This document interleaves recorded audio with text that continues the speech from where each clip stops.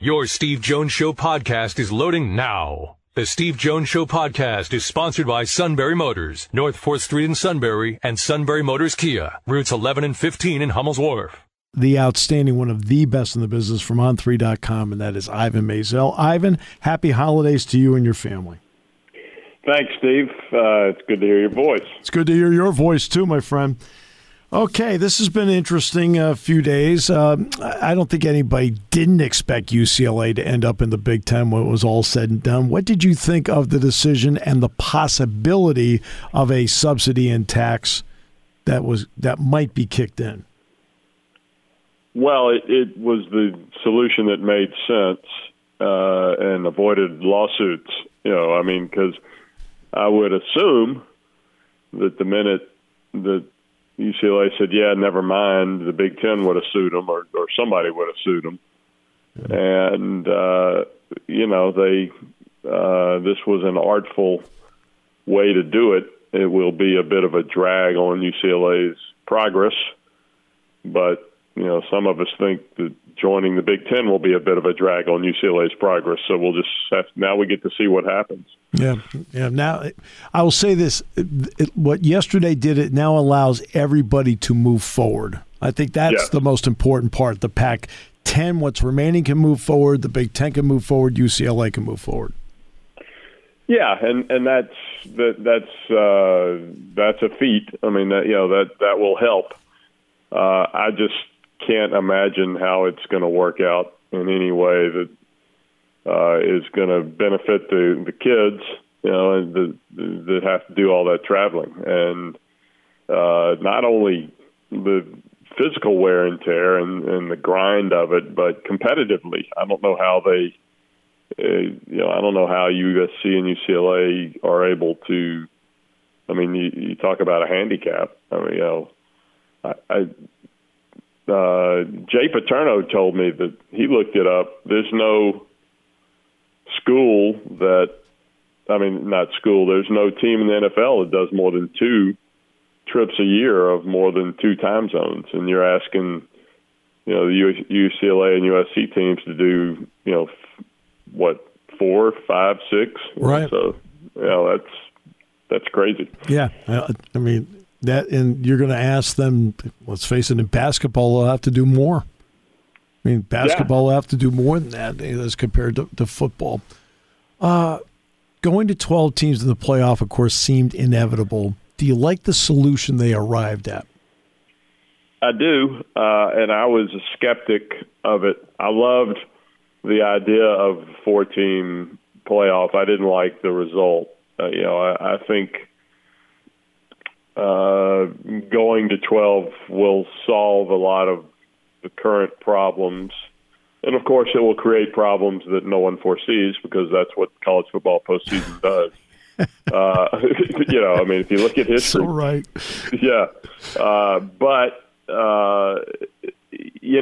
It will – I think somebody pointed out that, the first or second week in November, there'll still be potentially 20 to 25 teams and fan bases who have a dog in the hunt. So that will, I think that will gin up, interest and the fever pitch even more so than it is, now. Obviously, this year, as it turned out, was kind of a dull stretch run.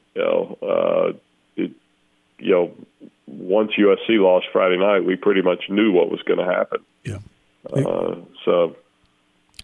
Well, it's interesting because it is snowing in State College, and a first-round playoff game might be played on this particular weekend. Yes. What's your thought on the home field component of this? Well, that's one of the things they've got to figure out because the way that, excuse me, if you do 5 through 12 now at home, and then you go to quarterfinals, then 5, 6, 7, and 8 get a home game, but 1, 2, 3, 4 don't. Is that, of course, 1, 2, 3, 4 don't have to play a game, but that's I don't know whether that's right, wrong, or indifferent, but it's certainly that that raised an eyebrow at that. and they got to figure out when they're going to play the games. I mean, do they move? Does everybody now open the season on week 0, and we have conference championship games Thanksgiving weekend? That would just to give them a little extra time to work around final exams. When you say that, I go, ooh, no. Yeah. But the Thanksgiving weekend and the conference championship games the first week of December, it's not like that was handed down on stone tablets. That's an invention of the last 25 years. So we would get used to that. If they moved it all up a week, we'd get used to it soon enough. In the world of money, everyone knows that this contract TV-wise will be up in a couple of years. In 26, there is a strong possibility of multiple TV partners like there is in the playoff for everybody.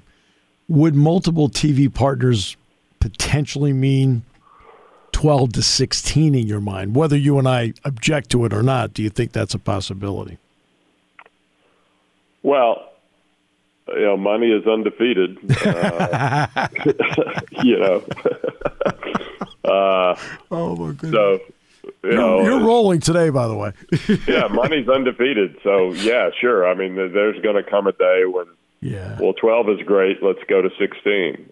Sure, and that would I don't know whether it's the best thing competitively or not, but that ship sailed a long time ago. So. But let's get 12 rolling and see what happens. Agreed. And we'll go from there. Agreed, completely. I think there was a list put out of the top 50 games of the year. I think you said you wrote you attended 5 of them, I think. What was, A, the best game you saw, and then, B, what was the best team you saw in person? Oh, that's a good question. I think Georgia was the best team I saw in person, which is not an original thought, but certainly true. And I only saw them, I think I saw Georgia-Tennessee was the only game I saw Georgia, and that was such a complete shutdown of what was such a explosive offense. It was just a great performance. The thing I'm still marveling over, Steve, is that I covered 12 games this year in 14 weeks, and 8 of them were decided in the last 30 seconds or overtime. Wow. Yeah. So, and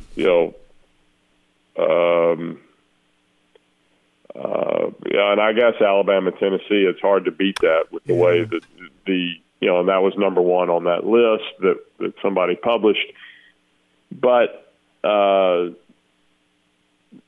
TCU K-State for the Big 12 championship game was an incredible performance. And, and the consequences didn't really exist because TCU got in anyway. But, to me, that was no different than France and Brazil losing their last game in the group stage and moving on anyway. Right. So, it was just kind of that's what happens now. But it was a remarkable season. It really, so far, it is a remarkable season. And by the way, it hurt France so much they're in the final. So I think they're going to be just fine. So then we do, at one point about TCU Kansas, it wasn't just that the game went to overtime, but what was it like for you to sit there? You've watched a lot of great individual performances where not only athletic skill, but heart came into play. What was it like for you watching Max Duggan on that day in Arlington? Well, if they had figured a way to get that last inch, it would go down in history. It would be remembered much longer than it probably will be. And but still, that last touchdown drive was an 80-yard drive, and Duggan ran for 95 yards because they had an offensive pass interference. So he gained every single yard on that drive.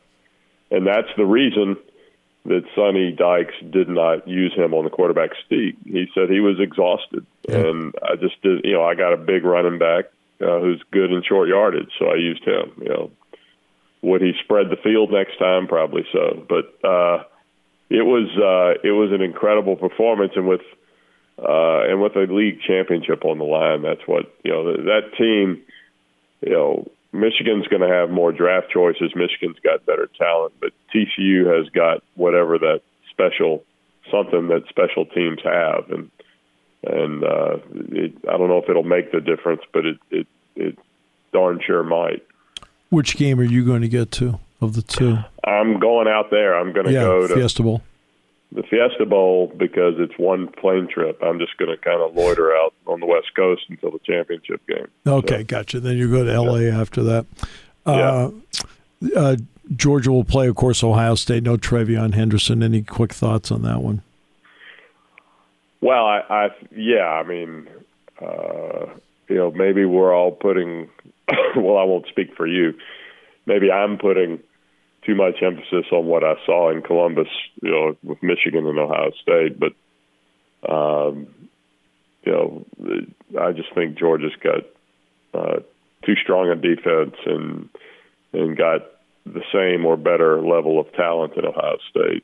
And Stetson Bennett is just he's just a fun, he's just a stone cold killer, and he's fun to watch. And he's 33 years old or whatever it is, but he's just I'm not going to bet against him. Yeah, you're speaking for me. The Michigan-Ohio State thing really swung me too. Ivan, it's always a pleasure. It's always great to hear you on the other end. Just love just sitting here, just talking back and forth. Appreciate you so much. Thanks, Steve. Anytime.